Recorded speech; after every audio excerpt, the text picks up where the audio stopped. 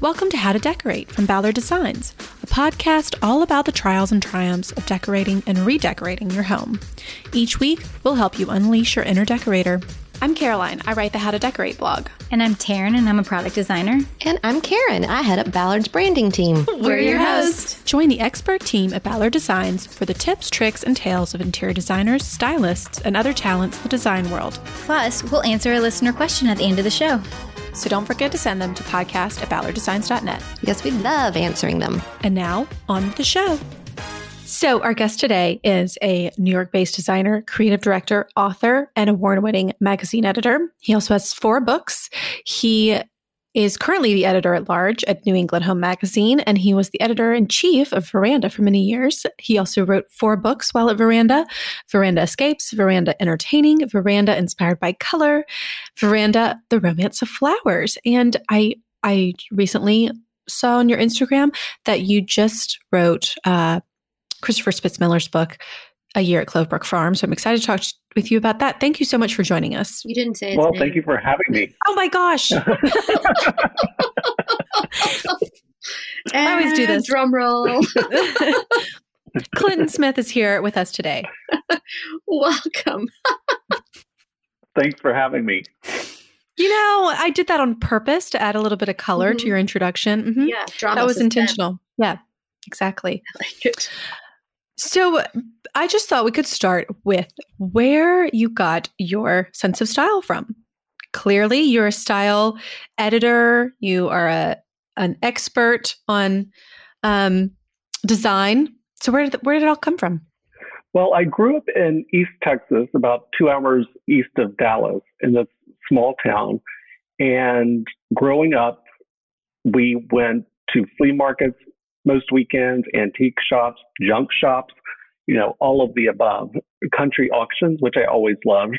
I remember buying one of my first pieces when I was, I think, a sophomore, junior in high school, which was this great table that I actually just got rid of. It served me well, my $150 table.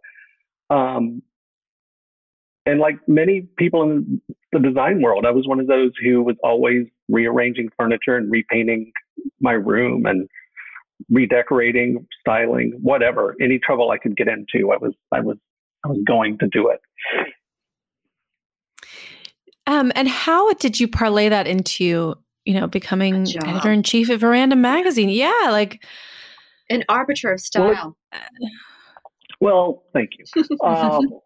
It was interesting because when I was in college, I knew I wanted to be in the industry in some way, but I wasn't sure if I wanted to be an interior designer. At one point, I thought I'd be a landscape architect, but I couldn't handle the calculus. And then architecture, it just didn't seem like it was a fit. So I went to school at the University of Mississippi, and which has had and still has an amazing magazine program. And my mentor is a gentleman named Samir Husni, Dr. Samir Husni, who I still stay in touch with.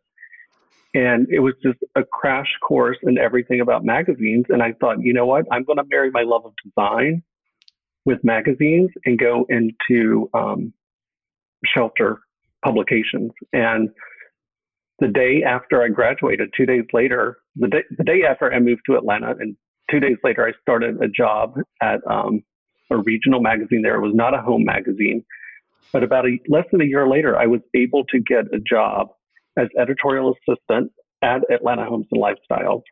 And over the course of the last almost 20 years, I have worked there 4 different times. Wow. Oh my gosh.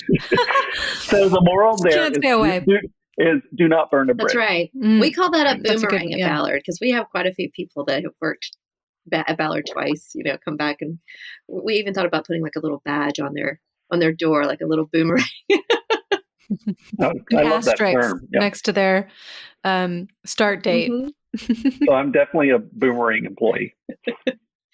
Well, I always in my mind envision editors to start as writers. And you also must be a very, very strong writer, since you also have 5 books under your belt.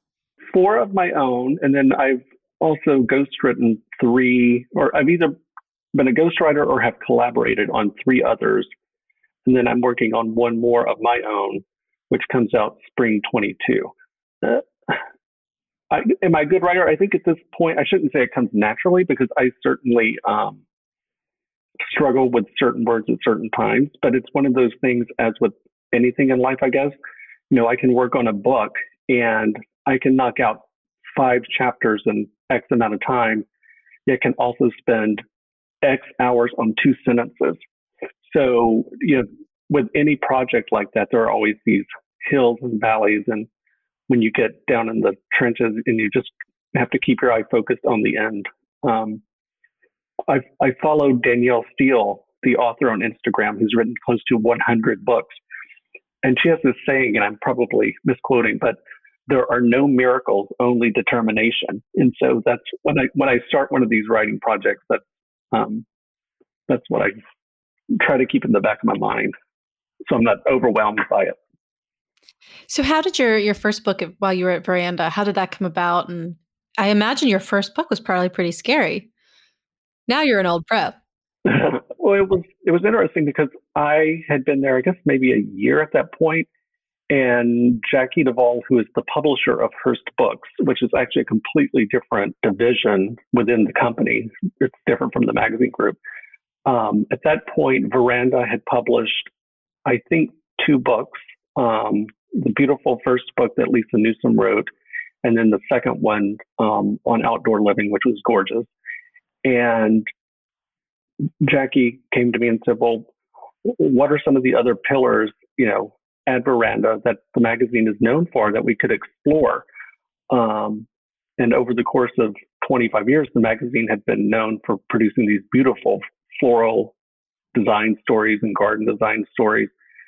And I think was really one of the first to celebrate that idea of indoor, outdoor living that we all talk about now.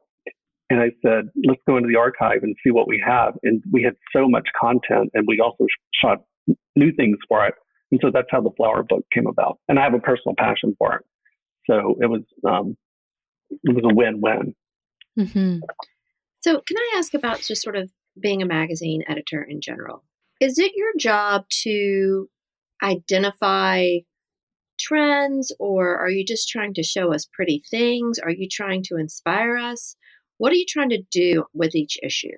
Well, in terms of, I always feel like a good editor should be able to edit any sort of magazine, right? Once you know your audience, what does the audience want? Specifically to shelter magazines, yes, I think it's great to celebrate pretty, timeless interiors. But on the other hand, you want to see what's new, what's notable, who are the rising stars, what are the innovative products that are coming out.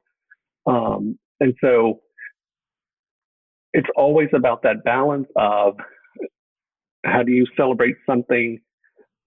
How do you put all of that together that within a couple of years, if you were to pick up the magazine, you don't have anything that feels dated.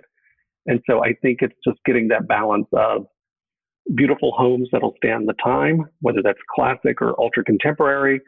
And then, of course, in the front of the magazine, you have the new and the notable, and really just curating is an overused word, but it really is about just distilling it down to like what's the best of the very best, or what will hopefully stand the test of time. Mm-hmm. And I'm an avid reader of magazines and collect home magazines. I'm always on eBay buying magazines, not even quote old ones, but from like the 80s and Really? even 90s now. And you look at some of them, and some of them really hold up, and then others, I was looking at one the other day, and they had a technology column every issue, and now it's like the new fax machine, the new whatever, and you're just sort of like, well, that did not quite hold up. But That's hysterical. Yeah. So what are your favorite titles right now? Which issues are you just dying to crack open as soon as you get them in the mail? Oh, well, I actually bought, maybe like 5 years worth of garden design magazine from when it first came out, which was just spectacularly produced. And about 6 months ago, in the middle of the pandemic, not being able to get to a newsstand and, wanting to see something, I ordered like maybe a decade's worth of like the first 10 years of Martha Stewart living. And, those those layouts were so beautiful, and the photography is beautiful. So that was a great. Do you great remember her investment. catalog? That used to be collection worthy. I thought her catalog just blew me away. It was so beautifully done. It was so beautiful, and the funny thing is, I wanted to buy one on eBay, and the catalog is like, it was so expensive. Really? I was like, I can't pay that for the catalog. Yeah, it's sort of like buying a Sotheby's or an old Sotheby's or Christie's auction catalog. I was like, my gosh. So they're definitely, even the catalogs are collector's items those catalogs now. made me want to like take up embroidery just so I could buy the needlepoint kit. You know, there were all the things in there. I wanted them all. Well, I remember and I don't even bake cookies, but like she had these copper cookie cutters that were just like amazing, and the drabware china, which was so gorgeous. I didn't even know. It just never occurred to me to buy old magazines, but that's such a great idea because there's so many titles that I mourn, that they closed. Yeah. And, but someone recently actually sent me a screenshot of Ballard Designs catalog selling on eBay. Really? Well, I think it's so weird. The only challenge in trying to put together a magazine collection of the older issues is I have duplicates of certain copies, because you either have to buy a whole set of something with a duplicate, or a one-off may cost as much as an entire set. So it's just like this jigsaw puzzle. And of course, there are the elusive ones you can't get your hands on, which got my alert set up. So hopefully they'll pop into my feed. The eBay is where you get. Yeah, get them? usually eBay, but there are other vendors out there who have their own storefronts. But I just like buying them off eBay. So where are you storing these? Because you live in New York, so you're not in some rambling ranch. I have two storage units an hour north of the city, one of which is brimming with, and also since I've been in the magazine business for 20 years, I have a copy of everything I've ever worked on. And after 20 years, it kind of piles up. And I don't keep any of them in the house. So everything is just sort of up there. Okay, wait, do you just take like a lawn visitation? Are they neatly organized? Base and sit down and read by candlelight? They sort of come in and out. A few come in, a few go out. Depends on the season or what I'm interested in. That's funny. Are there bookshelves? Like, is it organized? Are they in boxes? What's happening? There's shelving and in boxes, and the boxes are labeled pretty well. And the beautiful thing is, the reason everybody thinks everything is online now, and a lot of those beautiful images from the magazines I buy are not online. I mean, they are only exist in that format. And magazines didn't go back and like digitize all their archives for the public. That'd be cost prohibitive. Right. Well, I have to warn you, it can easily become a dangerous hobby, especially if you're into vintage fashion magazines. That's also. I had take it you aren't a Marie Kondo fan. No, I like my stuff. Well, I want to talk about Christopher Spitzmiller's book because it's a book that I have had my eye on for a long time. And so tell us about it. I'm so fascinated by the idea of writing, I guess, it's kind of someone else's book. The interesting thing about that was, first of all, it was an amazing, fun collaboration. And I was thrilled that he asked me to help put his thoughts on paper. And I have done this sort of thing before. And when you start a writing project with someone, or any sort of long-term project, and this was long-term, the book was, I think, 2.5 years in the making. And I was involved for the last year and a half, because he photographed it over the course of a year. But before we got started, he came to me for my background and my expertise, but I was also intrigued by the fact that I knew I would learn something from him. I've written, flower book, entertaining book, whatever. So that's in my wheelhouse. But because he's at this beautiful farm and is creating these amazing tablescapes and these amazing gardens that he adds to year after year, I just knew that, I don't want to be someone simply there with a tape recorder. And I want to be able to, the words are his, but, my role was he would tell me something and I would just keep pressing, like, I want to know more. I want to know more. Just tell me more. And so that's how we ended up with the finished manuscript. And I was so proud. By the time the book was done, I could identify chicken eggs by their color. So that was, I was quite proud of that. The dahlias still elude me though. They're like, I think he has like 20 or 30 different varieties of dahlias. And that's too much for me to kind of keep in my mind. You don't know all the scientific names of those. Exactly. But no, it was great. And I think people have really responded to the book. And again, it was great to be a part of it. No, it is interesting though, whenever you are doing a project like that, whether you're a co-collaborator with your name on the book or you're collaborating as a ghostwriter, because you are kind of wearing multiple hats and trying to get into someone's head to figure out what they're thinking and, how can you help them take it to the next level.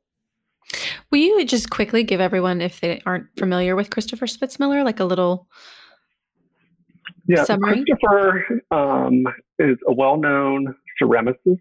He has a beautiful collection of handmade lamps and other decorative accessories. They're distributed through showrooms across the country and also on his website.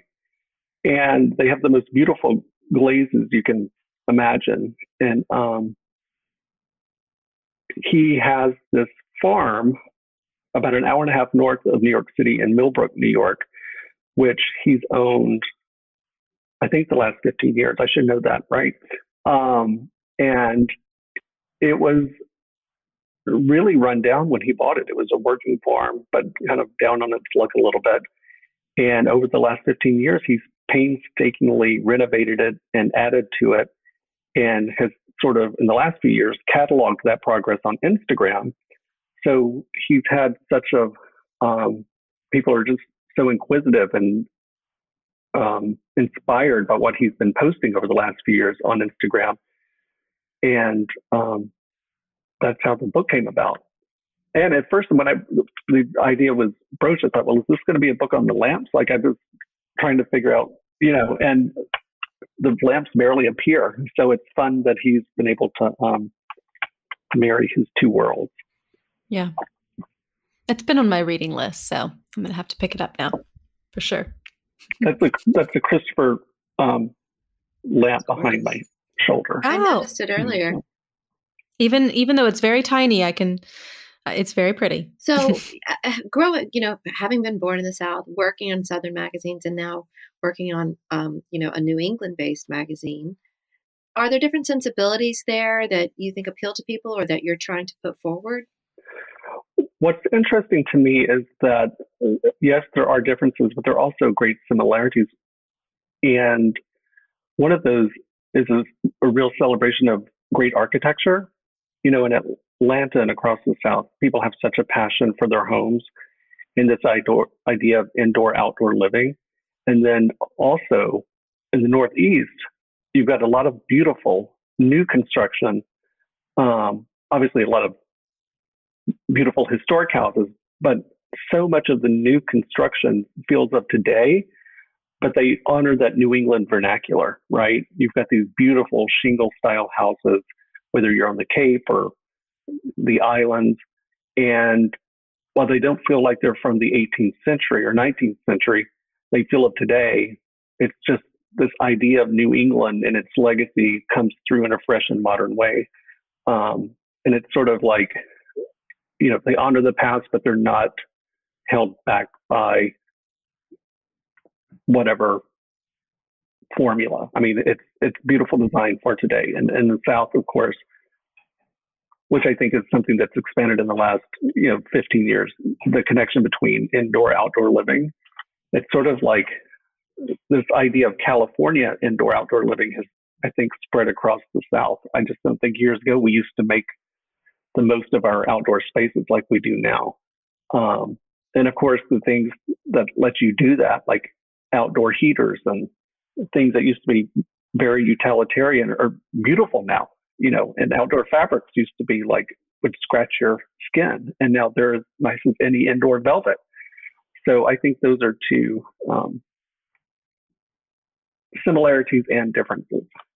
Do you think that any of the camps are more traditional than others, or embrace, contemporary more? Funny enough, I would say New England does. And when I say that, I'm thinking specifically about Boston, the immediate metro area, and even the suburbs. There is a lot of contemporary design, and also contemporary design within a traditional box or a traditional envelope. And while I think the design in the South is still more traditional,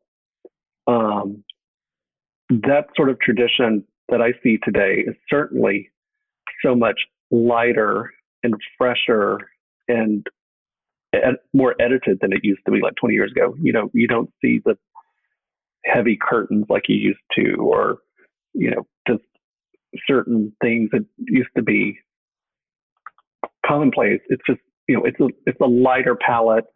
There's a freshness to it, and it's pretty. It's usually really pretty. And, people in the South, one thing about both New England and the South, and maybe this is across the country, but there is a passion still for blue and white. And you've got all those amazing coastal communities in New England. And of course, in the South, everybody loves blue and white. But every time I think I've seen my last blue and white, like, how many times can you reimagine it? I'm always surprised someone has put another twist on blue and white, which makes it fun. Yeah. I don't know. I'm ready for some new colors. You are, Caroline? Well, it's funny because we were just planning Ballard's holiday photography just last week. Carol and I were involved with that project.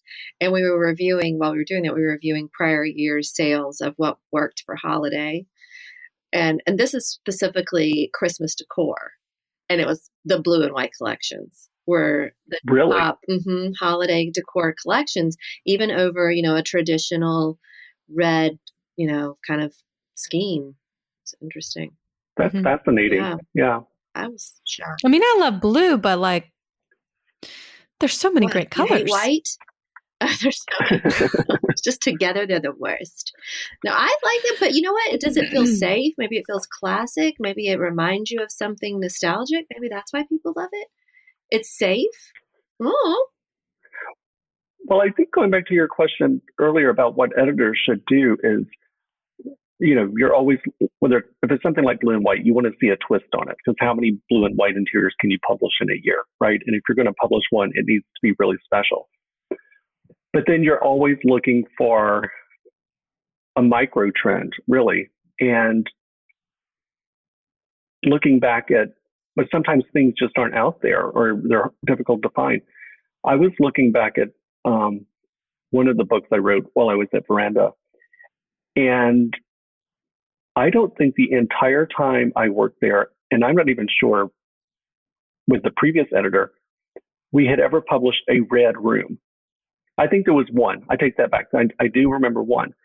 And I was thinking, in the 90s, you used to see like burgundy rooms and kind of tomato red rooms, and you don't see that much anymore. And so I was like, where are all the red rooms? Wouldn't it be great to see someone, do a red room in a very updated, new way? Yeah, you're right. Red has not been in the driver's seat for a while. No, and there are so many designers who do it so well, like Alessandra Branca does it. I think that was one of the red rooms that we had published. But Miles loves red. Yeah, he does. Miles red. That's true. Well, I was curious, when you, obviously we kind of touched on it a little bit, but I imagine lots of designers are sending you their work, to be featured. What is the difference in a piece of work or a portfolio that really sets it apart and makes it to where you just have to feature it? You got a pile of beautiful rooms. Well, ideally, it's something you've never seen before, or it's got a twist. What is the twist? There are so many beautiful, tasteful rooms in the world. I mean, tasteful to the point of, could be boring, but when you're editing a magazine and you have a finite number of pages each issue, which, ebbs and flows a little bit, you can't show everything. So whatever lands in the pages has to be really, really special and hopefully give someone an idea of, oh, I've never thought of that way. And sometimes it's sort of a regular pretty room and the art's amazing, or it's a very lovely, tasteful room, but it has like quirky throw pillows that you would never think about. And it's always like, what is like the one or two little things that can give people an idea that they'd never thought of before.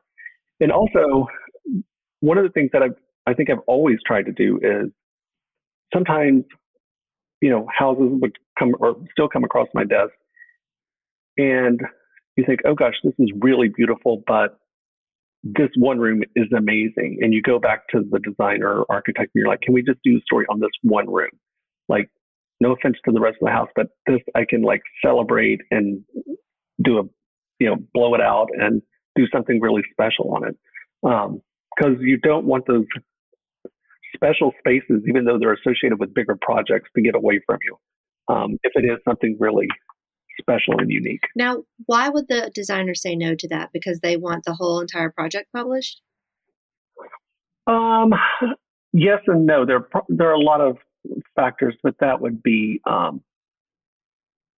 that's probably the main one. And also, I do it in a way not to like. And usually, it's like you don't want it to come across as, right, oh, I hate the rest of the house, but I like this one room. And most of the time it is like, it's all good or all really great, but this is spectacular. And how can we feature that? But more often than not, people don't want to, if they can get a whole house published, why wouldn't you? Right. Yeah. Mm-hmm. And like you said, though, it's not, it's not the web. So you do have a limited number of spaces, and I'm sure every designer is sending you like dozens of photos, details, and overviews and all that. Are there any secrets to getting published? Well, I would say the design community has gotten exponentially more savvy in the submissions process.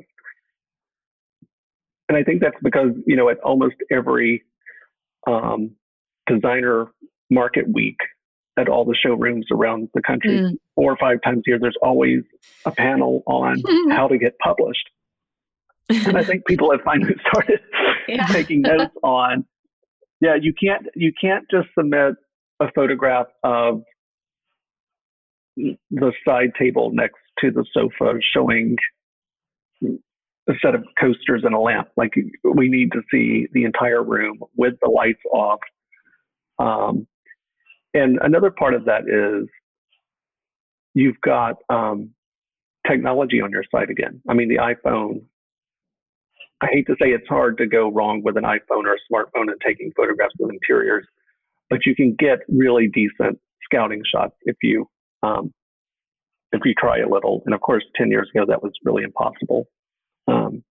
With the low light setting, the phones just would not capture that. And the other thing about getting published is, and I think this came up a lot more during COVID, and especially I think with some of the national magazines in particular, is, people weren't going out and producing photo shoots like they were, right? And for design, and I've always told designers to do this, to catalog your work, to record your work, get photography of it, whether or not you do anything with it or not. Even if you don't put it on your website or your portfolio, just get it to have it as a record. And so many designers and architects now are hiring the same photographers and stylists that the magazines are for their own portfolio work.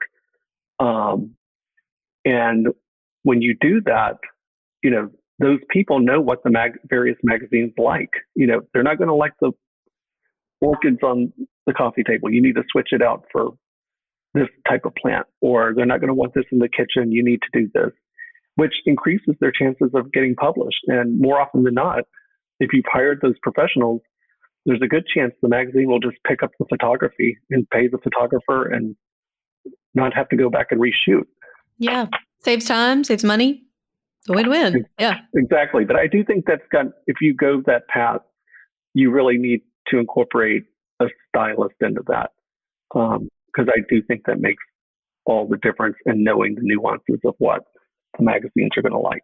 It really is like a team effort. And it's a very specific skill set, styling for photography versus styling or designing a room.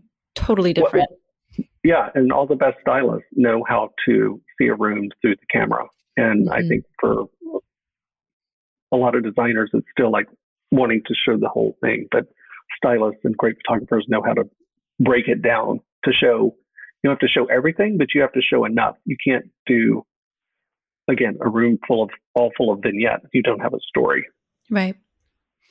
I was curious, since you are an author, what are your favorite design books, your must-read list? Oh my gosh. That's really hard.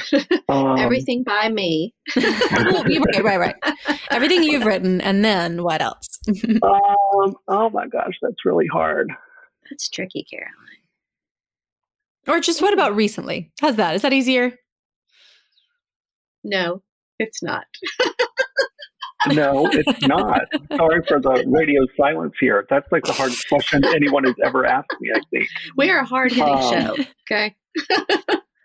We are, yes. Yeah. There are just so many. I mean, so many new books that I like, so many great designers whose work I admire, who've been doing their own coffee table books, which is great to have as a keepsake. But I can't think of one. While you're thinking, can I ask you something else about that? How do you stay up to date on the latest books that are coming out and who's doing what? Because maybe even if you can't tell us an idea, our readers can be like, oh, I could stay up to date that way. Yeah, well, if you're an interior designer or architect and you're producing your own book or with a team or a group of collaborators, most of those books are produced by a handful of publishers. And Rizzoli does beautiful coffee table books. Vendôme does beautiful coffee table interior design books. Gibbs Smith does beautiful design books. And there's also,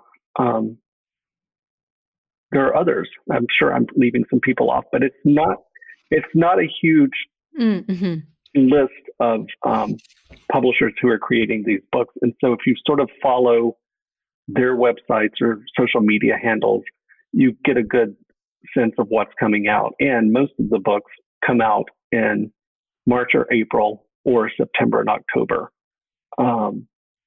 which is great for spring or for holiday. So everything is sort of timed in those two seasons. Yeah. I know I don't know for sure about Vendôme and Gibbs Smith, but I do know that Rizzoli has a whole list on their website, always future, recently published, coming this year. So that's an easy way because I follow that. That's smart. Because it never occurred to me. I'm always just like, I usually find out about them when I'm reading magazines. Our favorite reads or whatever. And they're like, oh, that. Yeah. Well, magazines are lucky in that we often get the first look. So we usually to time it with the publication of a book. So we often do get sneak peeks. So I have to say that's sort of how I keep up too. Let's see. Is it time to answer our decorating dilemma? Or do you have any other burning questions, Karen? No, I think we should because we're only about 10 minutes. All right. So let's do a dilemma. Yes, let's do it.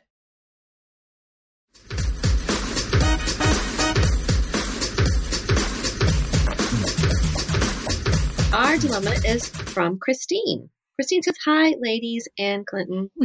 I've been listening to your podcast since it first debuted, and I love it. Having always lived in the North,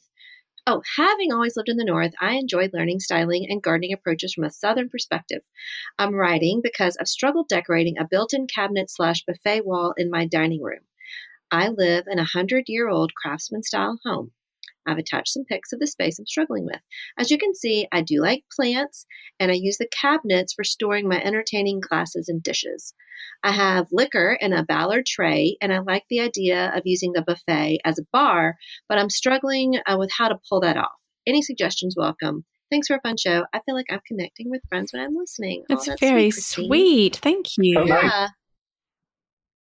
So she does have this in her dining room along one of the walls. She has 3 windows, and below those windows are built-ins. And the largest window is in the center. It's wider, probably twice as wide as the other 2 windows. So there are shorter built-ins on the ends under those more narrow windows. And then there's sort of a slightly lower built-in that has drawers.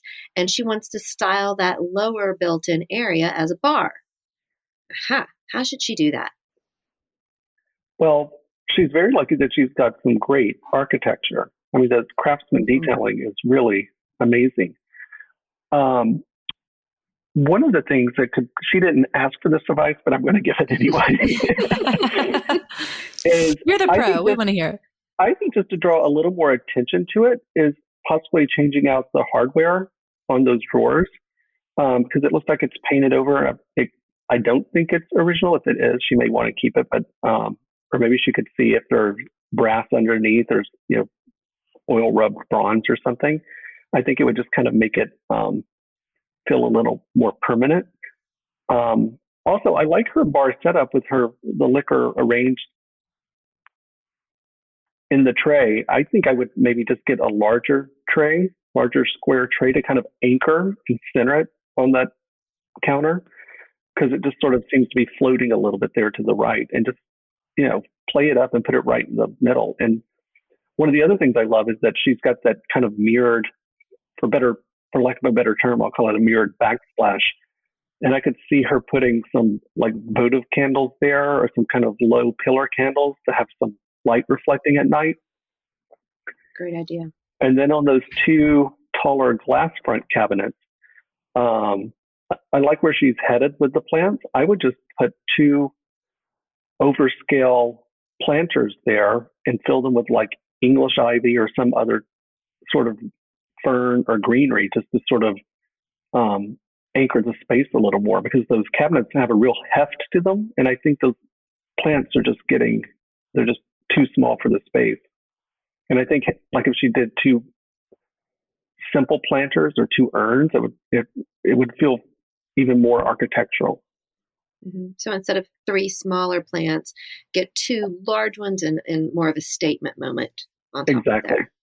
And if she's really ambitious, another piece of advice she didn't ask for, but if she has if she loves her glassware and what's in the glass front cabinets, maybe she puts, some of those new-ish, stick-on battery operated lights, just so she could kind of illuminate the inside of the cabinets. That's a great idea. And I think it goes well with that candle idea, just to get some glow over there when you're in there in the evening. I love that. I was thinking we have these great new LED lamps, and they're sort of recharging. They're rechargeable, because I'm assuming you don't have plugs over here. But they're just very thin, and then they have just kind of a metal shade on them.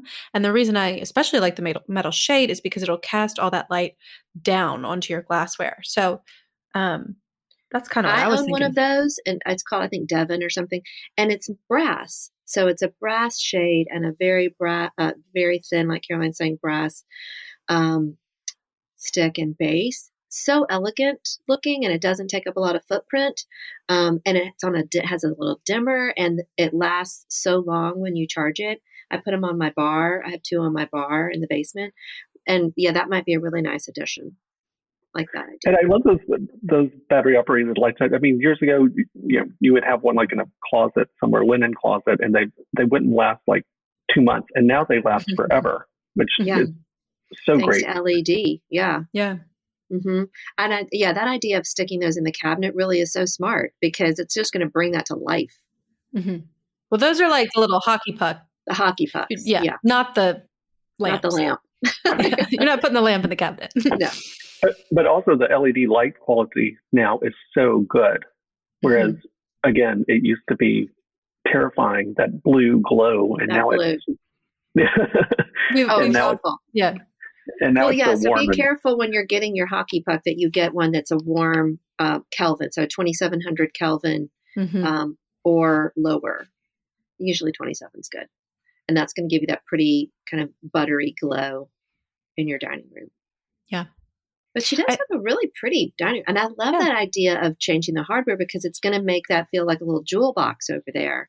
Especially if it's like brass and shiny or, that goes with the barware or something like that. I love that. Mm-hmm. The other thing I was thinking too is what about like a little like easel? We have this acrylic easel that I am obsessed with. I tell everyone to get it because I just love it so much. It looks like a little, it can be a cookbook stand. It's just a little acrylic easel, but I have like a really ornate framed gold painting in it. You could put a little abstract painting in it. It's only 8x10, and you could just kind of Are you put it up there with the booze or up top on one of the high bits? Probably next to the booze.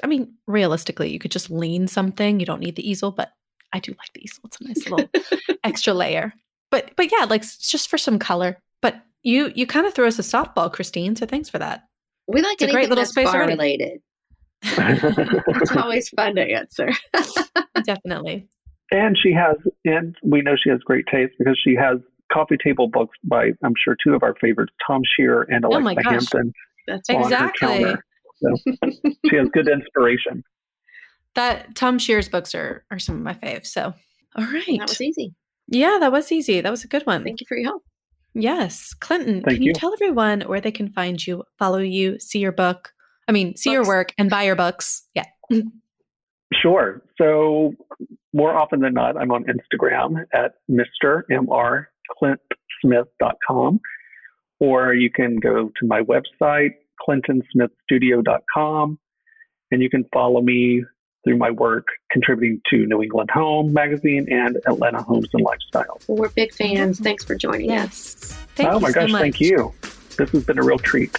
All right, that's our show. You can find all of the show notes on our blog, howtodecorate.com/podcast. To send in a decorating dilemma, email your questions to podcast@ballarddesigns.net so we can help you with your space.